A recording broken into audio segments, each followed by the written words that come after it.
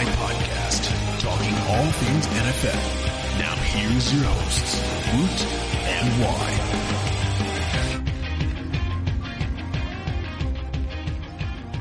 Hello, and welcome to a special draft episode of the Woot and Why Show. I'm Josh Why, and I'm joined by my co-host, Josh Woot. That's correct. You filled my line in for me. I have one input in the intro, and you filled it in for me. Thank you for mate. that. So basically, the plan was to do a normal episode, and we're going to cover the news and do some other stuff, and then we're going to speak to Mark Schofield. Fortunately for us, our interview with Mark Schofield went seamlessly, as opposed to me not stuffing. The irony of me stuffing that word up is hilarious, by the way. The seamless. Whatever. We need like a jar, I think, in here where I put $1 every time I make a mistake pronouncing a word, and you'd be rich. It'd be like the free parking space of Monopoly. You know, you hit the jackpot. But anyway, our interview. Do you play that rule? Yeah, we do. That's a poll. All right. That's a poll. We'll add that to the polls. The free parking in Monopoly. That increases the game by, I can't remember what the stats were behind it. They work it out. Yeah, and it increases the length of the game of Monopoly by hours and hours and hours. Well, maybe we shouldn't play it. I don't play it anymore ever since I read that. But anyway, continue, because that has yeah. no relevance to this whatever, podcast. But we've got some time to fill. Anyway, so our interview with Mark went really, really well, and it went for a very long time because there was so much to get into with the quarterback positions. Obviously the most complex position in all of sport, and with four really clear elite quarterback, not elite, but four top-tier quarterback prospects in this class and so many teams with quarterback question marks, our interview with Mark went for an hour, so I thought we'd do it as a standalone episode. So this episode is just our chat with Mark Schofield. We do mention at the start of the interview, earlier on in the episode, talking about animals and floods and stuff. That's on our previous episode that we recorded earlier in the day before speaking to Mark, but we decided to split them up. So if you're hearing that, you have to listen to another episode. So, fortunately, you got to listen to two, but that's just the way it goes. Lucky you. All right, let's get into our interview with Mark. All right, joining us on the line is Mark Schofield. For a part-time farmer and full-time father, Mark Schofield goes all right at evaluating and studying football as well. He's one of the driving forces behind the successful conglomerate that is Inside the Pylon. He covers wide receivers and tight ends for the NFL 1000 on Bleacher Report. He's also the author of a novel called 17 Drives. I recommend you purchase that on Amazon. And you can purchase the ITP Draft Guide by heading to itpdraftguide.com. They've got their own website for it. It's a legit operation there. And you can also follow them on Twitter at Inside the Pylon. And you can follow Mark on Twitter at Mark Schofield. Welcome to the Woot and Why Show, Mark. Finally, I've been trying to get you on for ages, and I've finally locked you down. Good morning, gentlemen. That's quite the introduction. I thank you for that. It makes me sound important. You are important. You're on the show with us. This is true. I am important now. I was not important until about 3 minutes ago. Yeah, now you know you've made it. You've really made it. I know. You've made it big in Australia. I'm huge in Australia. They love me, man. Yeah, well, no, we do. And I know our friend of the show, Justin Twell, is a big fan of yours as well, and a colleague. So you have a little bit of an Australian background, I would say, maybe. I mean, it's kind of like when I was in London years ago and taking the tour of Tower Bridge, and the Beefeater was like, any of you people from Australia, because this used to be a prison, so you'll feel quite at home here. And that's, I guess you could say that, about me, that kind of applied to me as well. Wow. We talked about this at the top of the show, about all the weather that's going on here, and a shark washed up on shore, and you tweeted that at me. We also saw a man covered in insects and spiders while being trapped at the top of his car. With all the crazy animal stories, what do people in America actually think about Australia? Like, do you think that just wild animals just roam free? Like, what? I mean, I think like generic Americans are like, yeah, that is a scary place. I would never want to go there. I would probably step off the plane and either get kicked in the face by a kangaroo or just get eaten by a spider. I'm a little bit different. Like, my wife has, her best friend in the world, like, actually lives in Melbourne. And so, we get to see like what, Australia is really like for the most part. But yeah, I mean, generic American is like terrified of Australia. Awesome. Yeah. I'm happy so with that. You guys need to play that up right now. Yeah, we should definitely do that. Yeah, I mean, just play it up. Like, just go on full Sharknado. I mean, that picture of a shark, dropped on a street. Like, people were legitimately scared here in the States. It's hilarious because, I can't even remember the last time I saw a snake.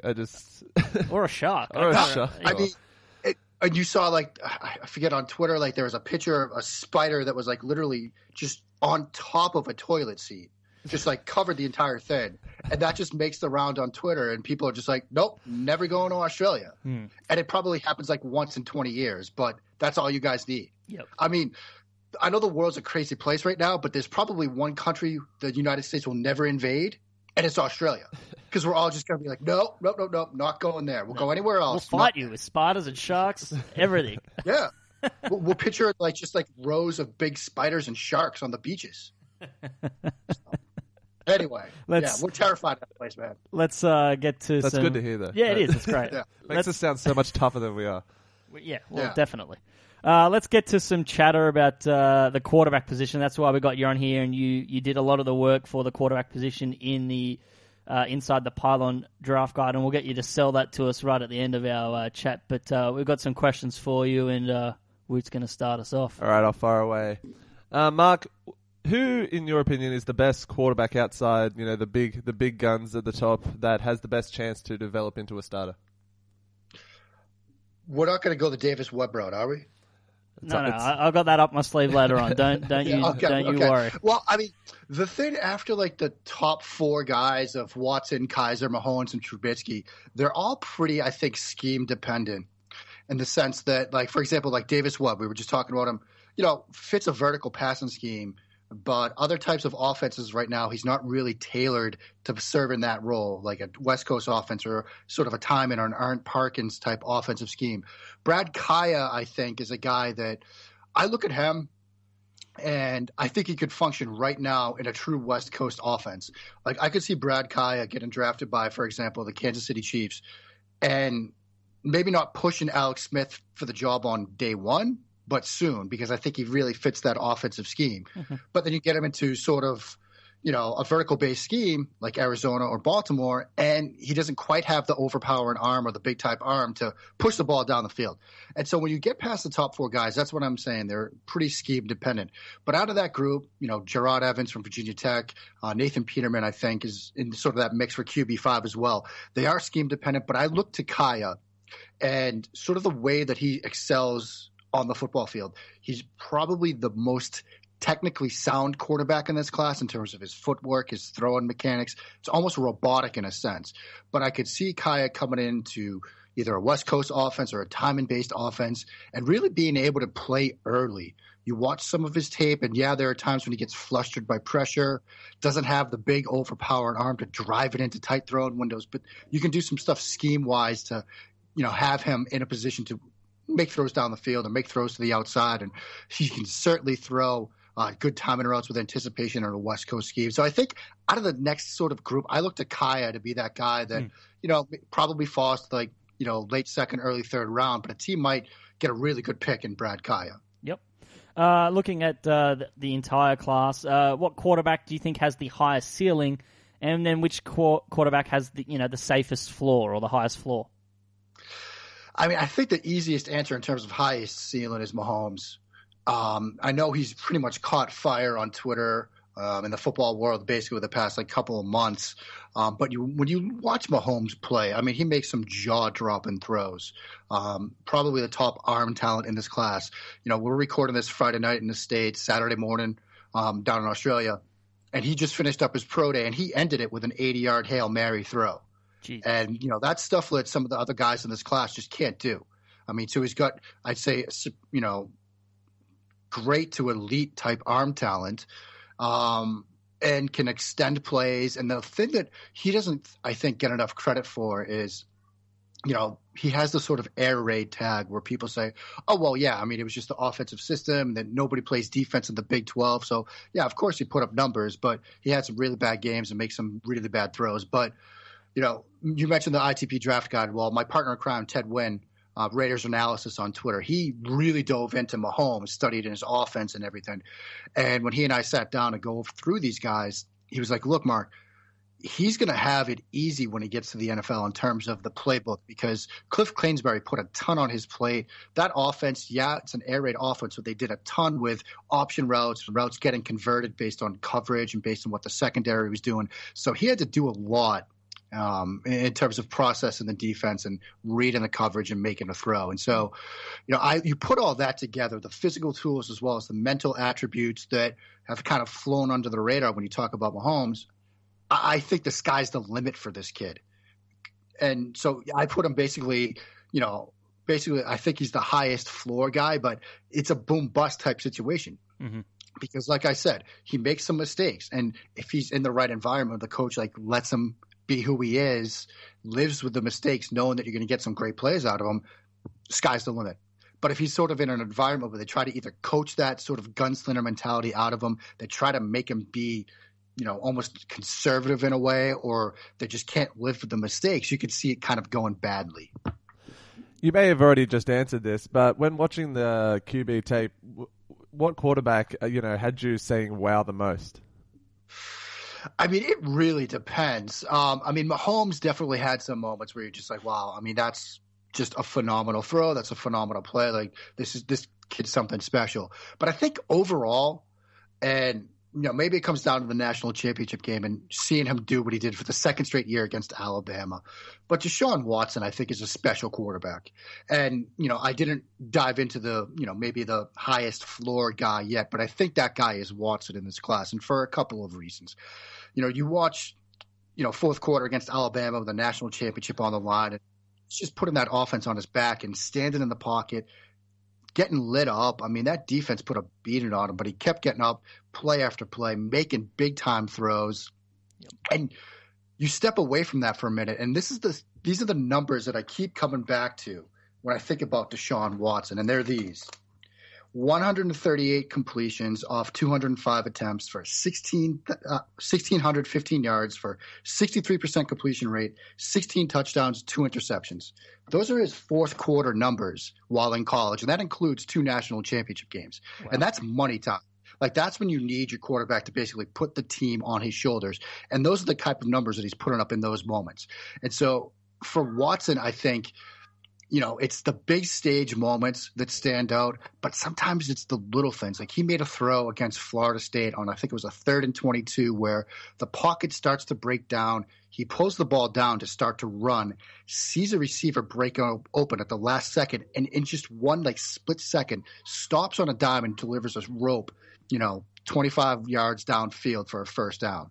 And a lot of guys don't have the just pure athletic ability to stop on a dime and make that throw. They'll stop and set themselves or reset their feet or take an extra step or two, but it was just one quick fluid motion. That was a play where I was just like, we're overthinking this kid, really overthinking that. It happens every draft cycle, guys, where we have a guy that comes in and everybody's like, this is QB1, and it was Watson this year. Everybody last summer was like, this is the guy. He got off to a slow start and people backed away and started looking around for another quarterback. And I think we just kind of overthought him too much. Yeah. I agree. And those fourth quarter numbers are insane. Ridiculous. I love that. National championship game was so much fun. The term pro-ready gets used a lot during the draft process. Which quarterback is the most quote-unquote pro-ready? Yeah, John. That's such a – it's one of those terms you almost read and you're you roll your eyes or you cringe a little bit because for some people pro-ready is just, oh, this guy operated under center. He took snaps under center. Well – watch the NFL. Who takes snaps under center anymore? Tom Brady did it a couple of times in the Super Bowl, but let's be honest, this is now a shotgun league. Yeah. And, I think for a lot of people, they think they look at CJ Beathard and it's oh man, he was lining up under center left and right. He's pro-ready. So I think that's another term that kind of gets beaten to death a little bit. But in terms of guys that run sort of pro-style concepts, and when I'm talking about pro-style concepts, you've got – whether it's routes that challenge different levels of the field from sideline to sideline, think about what New England does or what Washington does, where you've got different concepts to each side of the field and you've got to try to read the coverage and go to one side of the field versus the other. I think a guy that sticks out in that regard is Brad Kaaya. under that Mark Richt offense that he was running down in Miami last year. There was a lot of stuff where you've got, maybe a levels concept to the right side of the field and a smash to the left side of the field, and you're trying to read the secondary pre-snap, see the coverage, and if it's cover 2, you go one side, cover 3, you go to the other side of the field. And so I think Brad Kaaya kind of fits that mold, but really when you dive into these guys, they're still running concepts that you see, in the NFL on Sunday afternoons, on Monday nights. Like Deshaun Watson, he gets double slant or tosser concept. That's something Tom Brady throws. That's New England day one kind of installation. You see stick concept from UNC. That's something that the Baltimore Ravens are running. And so, these guys run bits and pieces of pro-style offenses. It's just that they're not putting together an entire pro-style package from day to day, from snap to snap, from drive to drive, with the exception, I think, perhaps of Kaaya and, maybe some other guys in this class. Yep. Speaking of other guys in this class, I've got to ask you about Davis Webb. Here we go. The only quarterback that was kind enough to grace us with his presence down in Sydney, Australia. So that automatically, that's a big uptick for us that he, is nice enough to play on Australian soil. But let's talk about this round 1 talk nonsense, because it really is nonsense. And I believe at one point, Kuiper and McShay had him at quarterback 1, it was like middle of the season before they properly evaluated. But still, the amount of round 1 buzz that Davis Webb is getting feels insane to me. I know you have some thoughts on it yourself. I do, but I got to ask you guys, though, since Mr. Webb was kind enough to play down there, do you guys kind of feel involved in his, will there be parades or celebrations down in Australia if he goes in the first round? Is he Probably a favorite son at this point? No? No, I think... Not whatsoever, I don't think. He kind of struggled against Hawaii for a little bit. So, I don't know. He was... I think Australia more fell in love with Chad Hansen. He's a good-looking dude, Chad Hansen. So that's a very handsome man. And for us, in the locker room after the game, I asked a Vegemite question, and Chad Hansen was the one that really took it on board and answered it. So I think he's kind of the guy that we got behind. So if anyone, we have a soft spot for Hansen. Yeah, we have a soft spot for Hansen ever since Umbop came out. Really, no, sorry, that's a bad joke. I just remember when he was down there, though. Got to give Davis Webb credit for this. On Twitter, he shot a shot with Margot Robbie, right? Yeah, he was like, "Hey guys, hey Margot, I'm in Sydney. You want to hit me up or something like that?" Man, I respect that. You got it. So if we're going to talk about a guy that's perhaps maybe willing to challenge some, no fear, willing to challenge some, coverages or situations, shall we say, that other quarterbacks might shy away from. You got to give him points for that, I think, right? Yeah, absolutely. He's willing to take risks. So maybe a bit of a gunslinger mentality. So look, maybe it pushes him up, into the first round. If he actually delivered on Margot Robbie, I think he's top 5. If he pulled that off, then I'm scrapping my QB board and going back to the drawing table. Yeah, I couldn't agree more. No, but the Davis Webb first round talk, there's a very narrow pathway where I could almost talk myself into it making a little bit of sense. And that's this. I mentioned earlier, guys, that I look at him and he's very scheme dependent right now. He throws perhaps the best 9 route in this class. Throws a great deep ball, touch, timing, anticipation, placement, everything you want to see on that route. It's the other 8 routes in the tree, guys, where I start to wonder, is this really a guy you want to build your team around? And, he was a guy that was down at Mobile for the Senior Bowl, as a guy that I was excited to see up close and personal, because this is when he started to get that buzz, maybe he's going to be the standout quarterback down there in Mobile. Watching him in the stands, and I'm surrounded by other guys from Twitter like Derek Clausen, who watches quarterbacks, or Arif Hassan, and other guys like Kyle Krabs, John Ledyard, who are all watching this guy, expecting to see him do something good. And he was even misthrown on those 9 routes. And we're like, what is this? Who is this guy? This is what we expected at all. And, Tuesday, and I think for the good portion of Wednesday's practices, he just did not look good. Made one good throw on a red zone slant route on Thursday's practice near the end, and then out of nowhere had a great Senior Bowl game itself and was named MVP. It's just kind of all left us scratching our head. Now, maybe he's the kind of guy that shows up on game day when the lights come on. You hear that about Dak Prescott. Not a great practice player, but plays well in the games. Even so, even with all of that, I think you still, when you look at Davis Webb, he's best fit for a vertical-based passing scheme. Arizona, Baltimore, maybe Carolina, teams that push the ball down the field a lot. Any other offensive style right now, and I don't think he's really ready to step in. And so when you look at your draft board and you try to rank these guys in a vacuum, are you really going to waste a first-round pick on a guy like Davis Webb if he can't run your scheme? Like, it just doesn't seem to make sense to me. Now, if you're Arizona at 13 and you've got your eyes on replacing Carson Palmer, maybe, because he might fit your offensive scheme. But I still think that you could either wait until later in the first round or even early in the second and get him, because he's not universally applicable to most offenses right now. So there aren't going to be that many teams that are going to look at him and say, he's the guy that can replace our quarterback, or he's the guy that can step in and be the next Ben Roethlisberger or Eli Manning, because he's not really fit for those offenses. Maybe Baltimore, because Flacco loves the deep ball and they like to push the ball down the field a bit too.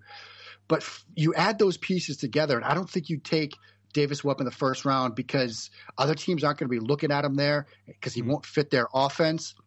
And you could probably find a different guy to help you somewhere else on your roster and get him either, in the second round, or if you really start to get worried that somebody's going to jump up and get him, then okay, trade back into the end of the first round, get that fifth-year option on him, and then you can do it. But that's that narrow path that I'm talking about, guys, where it could possibly make sense. Yeah, and you talk about fitting scheme and type of offense and things like that. I'm going to use that as a transition into our next part of our interview with you, and that's looking at the big four quarterback prospects. I'm not going to ask you to rank them because, for me personally, I think it would vary on the scheme or the type of offense or what teams are requiring or asking of them. That would probably affect their rankings of the quarterback. What I am going to ask, though, is if you could just rattle off some strengths and weaknesses of each of the big four quarterbacks and maybe just a player comp for each of those guys. Yeah, sure. And, one guy we haven't talked about yet is Deshaun Kaiser, the Notre Dame quarterback, who's a guy that, I remain pretty high on, although, you start to hear some question marks about, his time at Notre Dame, how that ended, and his relationship with Brian Kelly. So I get that there are some sort of off-the-field considerations with respect to Deshaun Kaiser. I can't make heads or tails of that stuff because I've never sat down with him. I've never sat down with Brian Kelly. Yep. So I don't have access to the information that the teams do. But from a purely sort of on-the-field perspective, I think Kaiser is, perhaps a guy that could emerge from this cloud of four quarterbacks and maybe have the best NFL career, dependent on the situation. I think if he finds himself in a situation where you look at San Francisco at 2, you look at the fact that they need a quarterback, they now have Kyle Shanahan, you look at the offensive style of play that he was using with Matt Ryan in Atlanta last year, and then you go back and look at some of Kaiser's tape, you see a lot of the same concepts. You see a lot of the same type of designs in that Atlanta offense last year as you did with watching Notre Dame the past 2 years. And so I think that's a situation where he could come in and run that offense pretty quickly and probably have success with an offensive-minded head coach. But then there are some other situations with Kaiser where I think it could go wrong. If he's with a coach like, maybe if he goes to Chicago at 3, you could probably see it going wrong. But with him, with Kaiser, I think the strength, he's got he's the ability to go from field to field, from left side to right side, make full field progression reads. He's got some experience in an offense that has some pro-style concepts in it, definitely has sufficient arm talent, velocity, and accuracy to make the throws that are required of an NFL quarterback. The concern that I have with him, and this almost gets back to the off-the-field stuff in his relationship with Brian Kelly, there are a lot of decisions that I question, specifically no-throw decisions, where he's got receivers open and he just doesn't pull the trigger, where he locks onto a receiver and he doesn't know when to get to that next read because he's either trying to make something happen or he's afraid of making a turnover. Like there was a throw, people point to some of his 2015 tape as some of the best tape in this class. But there was a play against Stanford in that 2015 game where he's got a receiver wide open on a post route late in the first half, and he just doesn't pull the trigger. He's looking right at it. He gets the coverage he wants, doesn't pull the trigger, tries to make something happen with his legs, and fumbles. And they lose the fumble, and they turn the football over right before the half don't put any points on the board. They're in the red zone. They're in field goal range. And so you wonder, like, why is he afraid there? Like, why doesn't he pull the trigger? Was it a situation where he doesn't want to make a turnover because Brian Kelly's going to scream at him? Or did he not trust his eyes? Like, so it's things like that that give me a little bit of pause with Kizer. In terms of a comp for him, I mean, you know, I look at the offense that he was running, and you come back to Atlanta and what they've been doing. Like, you know, got a little bit of Matt Ryan, I think, to his game. You know, somewhat athletic, can move, can make throws on the move. You know, I'm not a big guy on comps, but I can sort of, you know, I could see sort of that type of play, and he's, you know, got some similar traits to Matt Ryan, I'd say. Cool. Nice. We've talked about Watson and Mahomes, but Trubisky is another guy that's, you know, some people's QB1s, some people's QB4s. Only 13 game sample size. It's still a substantial amount of sample size. I mean, Cardale Jones's 4-game stretch where he was with Ohio State was getting scouts really excited. What did you see out of the 13 games? And you know, did he improve from, you know, early on towards the end? How much did he improve by? Yeah, I mean, I don't worry so much about the sample size because, you know, you bring up a great point there at the end with that question was, did you see any improvement over the 13 games that he started? And I think you did.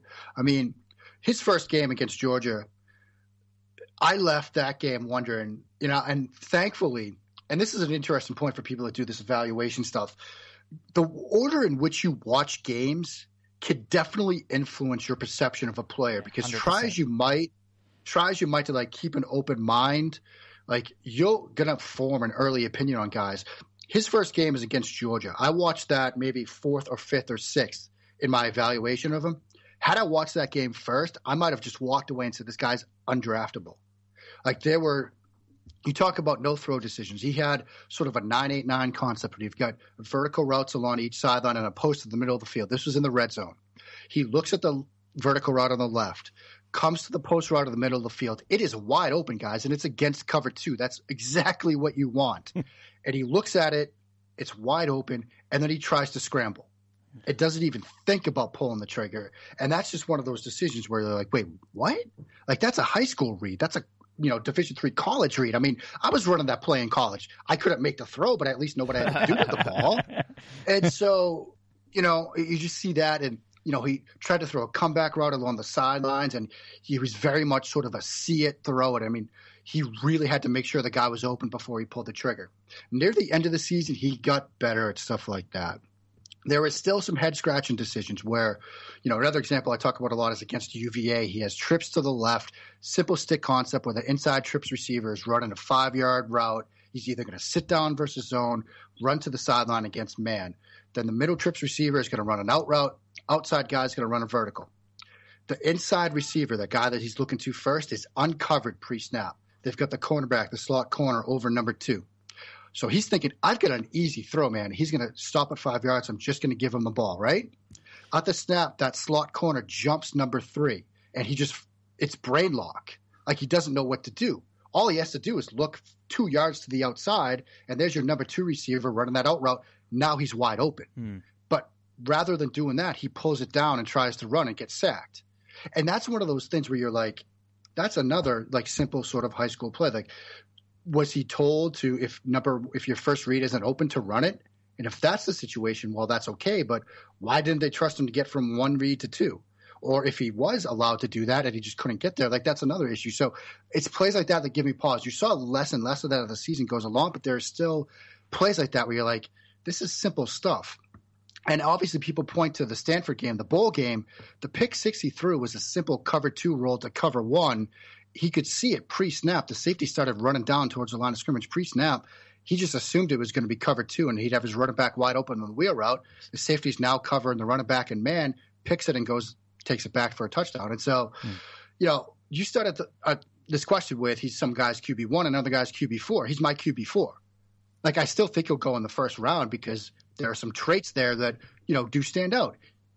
Might be the most athletic quarterback at the top 4. Certainly has the arm strength and the velocity and things like that where, you know, he can make all the throws. But it's that decision-making stuff. And another thing I mentioned, mechanically, he's got a flaw where he steps in the bucket a bit with his left foot, opens that left hip up too much.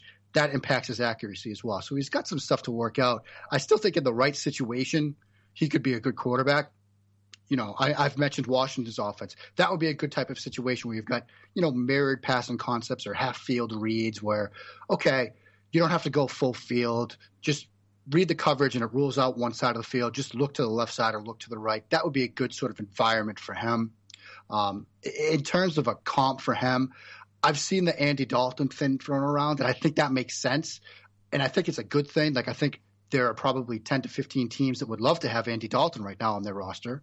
I mean, like the New York Jets would love to have an Andy Dalton. The Chicago Bears would love to have an Dalton. I mean, yeah, exactly. So, I think that's sort of a player stylistic comp that would make some sense. Oh, there you go.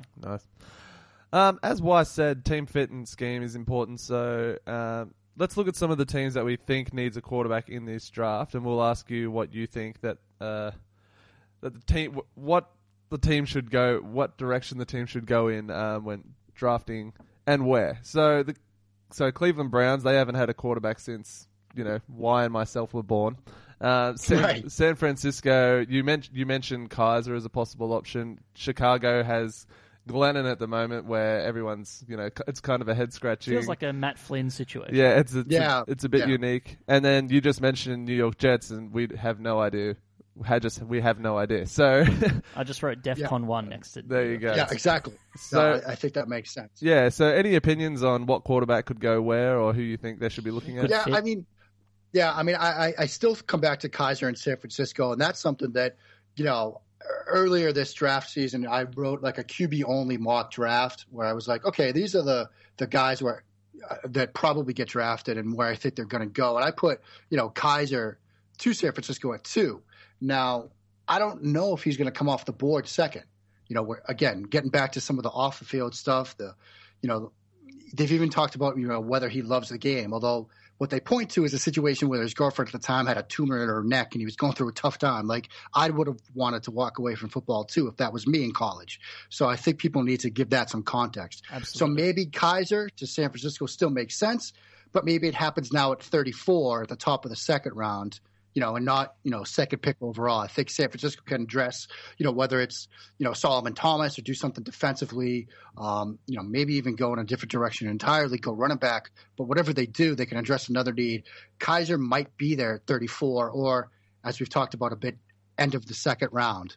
End of the first round to come back in to get him. Chicago, Mike Glennon, I think we can all agree, guys, is not the long-term answer. They're going to need a quarterback. I would be surprised if they don't go QB here, and I would guess they would go Trubisky. If it were me, I'd go Watson and just say, look, this is the guy you hang your hat on. I think Trubisky might fit what they're doing more offensively in terms of the concepts that they run. Now, another option for Chicago, and this is something that I thought about down in Mobile, is, they were coaching Nathan Peterman down there. They spent a lot of time with him. Their passing game coordinator as well as their offensive coordinator were spending a ton of time with him. Maybe Chicago waits, and at the top of the second round, they say, look, we'll roll the dice with Peterman because we've at least got Glennon. We know that we've got somebody that can start week 1. Maybe we address another position, use a little bit less draft capital and, salary cap capital on the quarterback now, and we can see what we get on Peterman a year from now. But those are some options, I think, for the Bears. The Jets, I don't know what they're going to do, guys. They need a quarterback, but they've got a full QB room right now, but they've got Petty and they've got Hackenberg. And so, do they roll the dice on another early round quarterback like they did last year with Hackenberg, or are they another team that decides to, sort of punt on quarterback right now? I think Mahomes comes off the board in the 6th spot, and I give credit to Jeff Lloyd. I know you guys know him on Twitter. Yep. He's been saying this for a while now. Mahomes comes off the board at the 6th spot, but it might not necessarily be to the Jets because the Jets can kind of move back and get some more picks. Somebody's going to want to come up and get ahead of, say, Cleveland or maybe even New Orleans. I know they've taken a bit of a shine to Mahomes. So somebody's going to want to get up and get Mahomes at 6. That team, probably Arizona. I've talked a lot about Davis Webb and how he might fit there. Guys, I'll admit to a little bit of something here. This is the second year in a row where I've had this shine, this dream of a Bruce Arians marriage with a quarterback. And last year it was Cardale Jones and Bruce Arians. And I was just so desperately wanting that marriage to happen, and it didn't happen. It's the same thing again this year, guys. I want Bruce Arians to draft Pat Mahomes. All right, I'll pencil him in for our next segment, which is going to be about that. I like that fit. Apparently, they like Deshaun Kaiser as well, so that's another interesting one. But yeah, so I mean, there's three guys right there, and then I think Cleveland now gets to sit back, and Deshaun Watson gets to fall to them. And so if you're the Cleveland Browns, you get Myles Garrett at 1, and you get the guy that just slayed the beast that is Alabama's defense in the national championship game at 12. I mean, the chips kind of fall to you that way. So that's kind of how I see it. Plus, he looks good in orange. We already know that. I mean, I'd love that scenario to play out. I would love Garrett 1, Watson 12 to the Browns. Yeah. Like, I'd be so excited for them. I think everyone was feeling, like, the Browns are just doing Browns things until this season, and now everyone seems to like be barracking for them, and everyone's got a soft spot for Cleveland. And because it seems like they've now got a plan. Yep. Yeah. Like years past with Cleveland, it was like, what are they doing? Like, the year that they drafted Johnny Manziel, I was like, really? Like, we all kind of liked him as a player. He was excited to watch, but really? Yeah. And so now you can see the stockpiling picks. The easy Browns thing to do, maybe from 3 or 4 years ago, would have been to just give New England picks 1 and 12 for Jimmy Garoppolo and say, now we finally got a quarterback. Like, that would have been the Browns thing to do. Yeah. But they didn't back down. They're not going to, like, overpay for a guy when they've got 2 picks in the top 12. They can get a quarterback and an impact player and say, look, we've nailed the first round. Now let's go have a nice little dinner and see what comes back, Friday night. Yeah, exactly. And even if they don't, like, I still think they have direction and they have a plan. So it would be interesting to see how it unfolds. But it would be old school Cleveland if they did pass on a quarterback at 12 and they all got snatched up and 2 or 3 of these guys end up becoming sort of pro bowlers, and it would be typical Cleveland that they passed on someone like that. But even then, I still think on draft night, I feel like they've got a game plan and a direction. And, I'm a believer of what they're doing long term. You mentioned Arizona. You want the Mahomes, Arians fit. We've got a selection here of teams that we labeled the heir to the throne. So teams with aging vets and quarterback question marks beyond sort of next year or the year after. I'm going to list some teams here, and I just want to see which quarterback, could be early round or late round, that you wouldn't mind seeing slot into that offense or that team or that environment. We've got New Orleans, obviously they signed Chase Daniel, but he's not the long-term answer. San Diego, Rivers turns 36 this season. The Giants, Eli turns 37 in January. Pittsburgh, Big Ben apparently considered retirement, or who knows about that. I think he just wants a bit of attention, poor old Big Ben. And Washington, obviously, we're not sure if Kirk Cousins is sticking around long term. Any of these teams or quarterbacks that you really like the fit, that you're envisioning sort of Mahomes, Arians-esque? Yeah, there's a couple, actually. We can start with Washington. Shout out to my man Shane Alexander from Inside the Pylon. He put this bug in my ear, doubted Mobile when there was still sort of a question mark over the Kirk Cousins contract status. He said, look, if I'm Washington, I draft Nathan Peterman at some point in this draft, sign, tag Kirk Cousins, and if you can't work out a long-term deal, now you get Kirk Cousins 2.0 in Nathan Peterman. So I think that sort of fit makes sense. Peterman's a guy that some people were really excited about going into Senior Bowl week, and I think he was the best quarterback down there. He's not ready to start day one, I don't think, in that Pittsburgh offense he was running last year. Matt Canada is known for a complex offensive scheme, but they simplified things for him pretty well. A lot of half-field reads, rolled him out a ton, so he's going to need some time.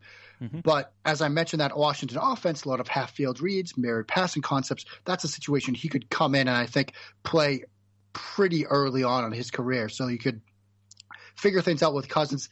If you have to cup bait with him, now you've got a guy you've seasoned for a year. Pittsburgh, a guy I like for Pittsburgh is Jerod Evans, the quarterback from Virginia Tech. Some people are looking to him maybe as QB5 in this class. He's a bit, he's not quite another guy that's really not ready, I think, to start right away. It definitely has, pretty good arm talent, can throw the ball pretty well, needs some mechanical fine-tuning, I think. But I think he's a guy that ran similar stuff under Coach Fuentes at Virginia Tech. A lot of, stuff to the outside, a lot of like fake screens, you're throwing seam routes.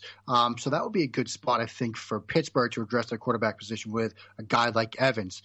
One of the other teams you mentioned, New York Giants. I've gone back and forth on two guys for them in the later rounds. One, C.J. Beathard from Iowa. I mentioned him earlier.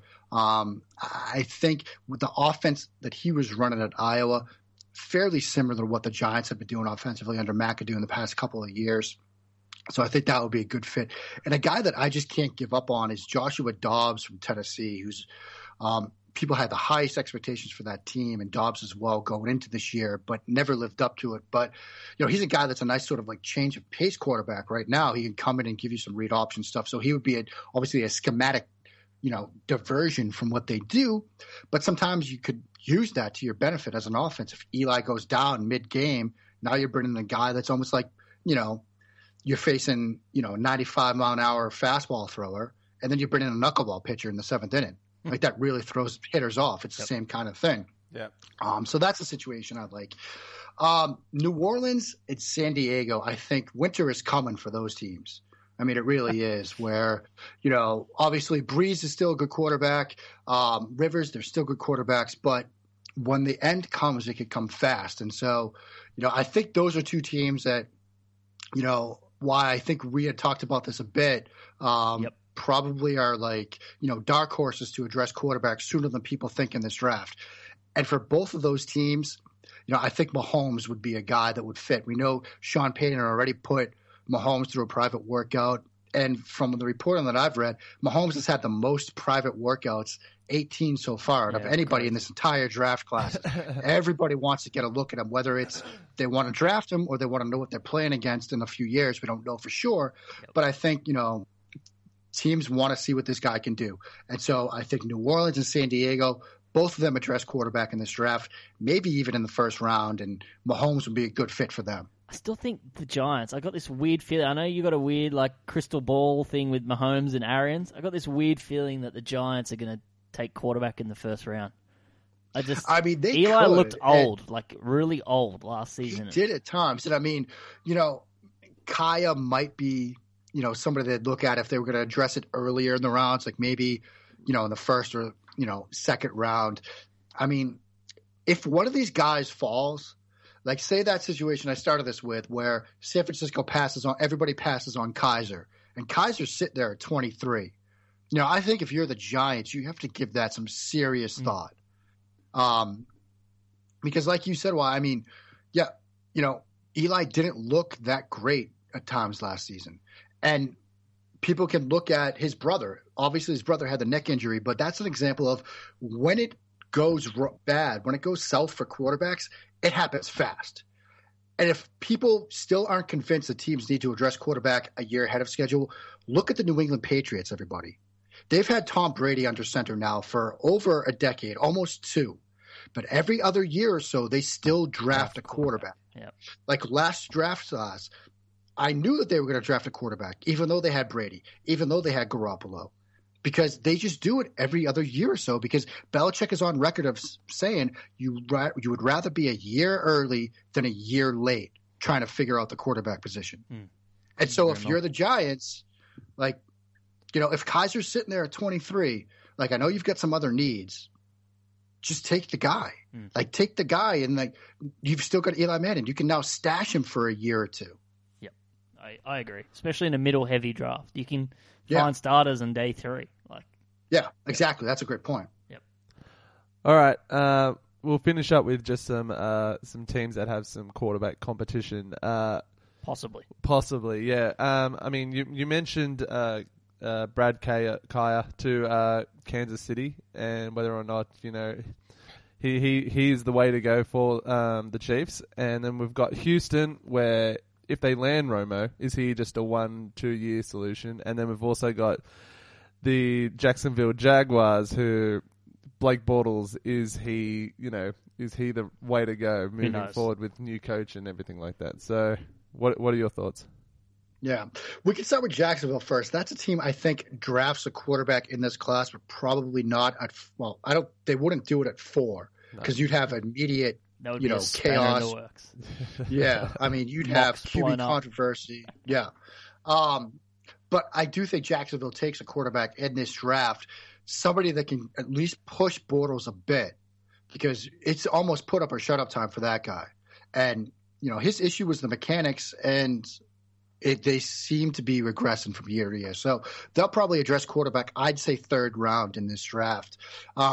Houston, that's another team that if one of these guys falls and is sitting there at 25, like let's say something crazy happens and everybody has just been blowing smoke in Pat Mahomes' direction and nobody takes him in the first 24 picks, he comes off the board at 25 to Houston, because they need to address the quarterback position. The Osweiler experiment, that went south. I think Tony Romo's going to be playing golf and calling games next year. It sounds like, I forget who said it was. I think it was a Parcells phrase, which if you're thinking about retirement, you've already retired. You just haven't admitted it to yourself yet. And so if he's kicking that around in his head, when the body says it's time, the mind sometimes is slower to catch up to that. And so I think Houston addresses quarterback. If one of the guys falls, they'll do it at 25 because that's a team that's what do they need? Yeah, exactly. Like really, what do they need in this draft? They need maybe a running back. I mean, they need a quarterback. That's why I think everyone wants Romo so bad. Yeah. It makes the AFC interesting because at the moment it is literally everyone playing catch up on New England. They're so far behind New England, it's ridiculous. Yeah. And so I think, Houston addresses it and they probably address it early. And I think a lot of people you see on Twitter saying that, if a QB falls, he's not getting past Houston at 25, especially if it's Mahomes. Yeah. And then with Kansas City, I guess the question is have they hit their ceiling with Alex Smith? And is it time to kind of make a move in a different direction? I mean, that's an offense that has so many weapons right now. Yep. And are they just hamstrung by play at the quarterback position? And you almost start to wonder, is it the signal caller, the guy making the throws, or do they need to switch to a different style of play? I mean, they've got guys that can stretch the field a bit. Do they need to pigeonhole themselves to this sort of true West Coast offense? If they want to go that route, then look, Brad Kaaya, I mean, I think that's a guy that can come in and do it right away. So I think similar to Jacksonville, I think Kansas City is a team that drafts a guy, probably not early, but somebody that can at least light a bit of a fire under the guy that's currently taking the snaps, and somebody that can step into that type of play, if necessary, earlier than people might expect. Yep. All right, one last quick question before we let you go. I just want to know, how would you, if you ranked Watson, Kaiser, Mahomes, Trubisky with last year's Carson Wentz and Jared Goff, where would they all fall? I know we've seen both of those in the NFL, but as prospects, where would you have ranked them as all together? Yeah. That's a tough question in the sense that it's hard to try to put myself back in the mindset of ranking Goff and Wentz this time last year without seeing what Goff and Wentz did this past season in the NFL. And those were two guys that I was high on. I mean, look, I had Goff QB1 and Wentz QB1A. I mean, those were guys that I thought could really excel. I think Wentz had a great start to the year when he lost Lane Johnson, A, and when B, teams started to figure him out a bit. He regressed. I think he'd be the first to tell you that. Goff looked awful. I mean, he really did. Let's be honest here. I mean, he looked awful. I think, with quarterbacks particularly, but I think with all players, you give them 2 to 3 years to kind of figure it out. And so we'll get a much better sense of both those guys this year. I mean, my expectations are higher right now for Wentz than they are Goff right now, but he's got McVay coming in, more of an offensive-minded coach. And, this gets us to the point where these guys end up, the scheme fit and the situation and the coaching staff they get, it matters, and it's not a hedge. I'm not hedging my bets. I mean, if you had asked me the Friday morning after the first round last year, which guy of the top two would have had a better rookie year, I would have told you point blank Carson Wentz, because look where he ended up with Doug Peterson, with Coach Flip, with offensive guys, whereas Goff goes out to L.A. with Jeff Fisher. Yeah, not ideal. It was kind of staring us in the face. Yeah. So, having said all that, I think Watson, for me, stands out. I think Watson would have been one. I'm not going to flip Wentz and Goff around because that's kind of, it would be kind of, chicken in a way to say, no, I totally would have had a Wentz above Goff. So, I mean, I got to keep those guys the same. So I'd probably have Watson, maybe Kaiser and Mahomes kind of on par with, Goff and Wentz, with probably this year's guys. Maybe Kaiser. So it would probably go Watson, Kaiser, maybe Goff, Mahomes, and Wentz on the same spot, and then Trubisky and then Lynch. Yep. Lynch was a guy that I get why people liked him. He just wasn't for me, I think. Yep. He was my QB3 last year, and the guy pushing him for QB4 from behind was Connor Cook, and we don't have to mention that, do we, guys? No, we don't have to mention that at all. But I mean, that's kind of where I'd have these guys, and it's hard. And again, I'm not saying that it as a hedge. Like where these guys end up really matters, because you look at Dak Prescott. That's the easy example. But if he ends up in Oakland and ends up starting in Houston and against the playoffs, like is he going to do what Connor Cook did, or is he going to have some sort of magical run? We don't know. But, I mean, Dak Prescott gets to play with Ezekiel Elliott and an established core of receivers and a nice tight end who's a good option and one of the best offensive lines in football. Now, full credit to Dak Prescott. He did a ton of work on himself mechanically and otherwise to become an even better quarterback than he was at Mississippi State. But Landon's spot does matter. Absolutely. Perfect. Any last thoughts, Josh? No, it's covered Awesome. everything. Yeah, awesome. I loved it. Mark, before we let you go, and thanks for joining us on the show. We really appreciated all the insight into this quarterback class and the landing spots. But please plug the draft guide and where can people find you, and then we'll let you enjoy the rest of your evening. Well, thanks for that. And obviously, thanks for having me on, guys. Big fans of both you guys and the show and listen to it. And, it's blessed to come on. I do have to ask, though, we're doing this Friday night, so it's Saturday morning where you're at. Yeah. Has our president started his Angry Saturday tweet storm yet? I'm not sure. Okay. Because that's always a little... I've muted the mute button on Twitter is a glorious thing. So it is. Anyway, we don't need to go down that road. No. But again, guys, thanks so much for having me on. As far as the draft guide, you can check it out at itpdraftguide.com. The way we've sort of put it together, we've built sort of an NFL scouting department. We've got Dan Hatman, John Ledyard, Jeff Farrer, and Shane Alexander. They're the guys at the top overseeing the entire operation. We've got multiple guys at each position group. Myself and Ted Winnett, quarterbacks, for example, Brandon Thorne and Sal Conti at offensive line, and on down the line. So we've got multiple sets of eyes on each position. For example, wide receivers, we've got Joe Farola, we've got Michael Nuttall, and Australia's own Justin Twell looking at wide receivers. And so we've built the scouting department. We've got checks and cross-checks on all this stuff. We've got an NFL-style grading scale on these guys as well. So we've put together our top 100 players. We've got a nice horizontal board with grades on these guys. But that's not all. We've got fantasy stuff in there. We've got philosophical stuff in there. We've got some analytical stuff in there. And we've even got interviews with current, former players, guys that have been through the draft process, like Mitchell Schwartz with the Kansas City Chiefs, awesome, or Geronimo Allison, who's in the NFL right now. And we've got some guys in this draft class as well that want to hear their name called, telling us what it's like to be on the inside as we're looking at them from the outside. So we've got a big old package. It's like a 450-page thing. So again, check it out you can check it out, itpdraftguide.com. Yep, I can't recommend it enough, even though we haven't looked at it. I just know it's going to be good, and I can't wait for tomorrow to get my eyes on it. Mark Schofield, thank you very much for joining the Woot and Wise show, and we look forward to keeping up with your work as we head closer and closer to the 2017 NFL Draft. Thanks so much, guys. Have a good day. Thanks, you. Mark. You too. Perfect. Big thanks to Mark Schofield for joining the show. As always, we like to give them a plug after the interview, even though we did. Please head to itpdraftguide.com and pre-order the Inside the Pylon draft guide. Mark explained in detail how great that's going to be. Mm-hmm. I enjoyed that chat. He's a very knowledgeable man on a very, difficult position. Yeah, and I didn't even bring up he's also a former lawyer, so we could have really outed you there and just got into some lawyer talk.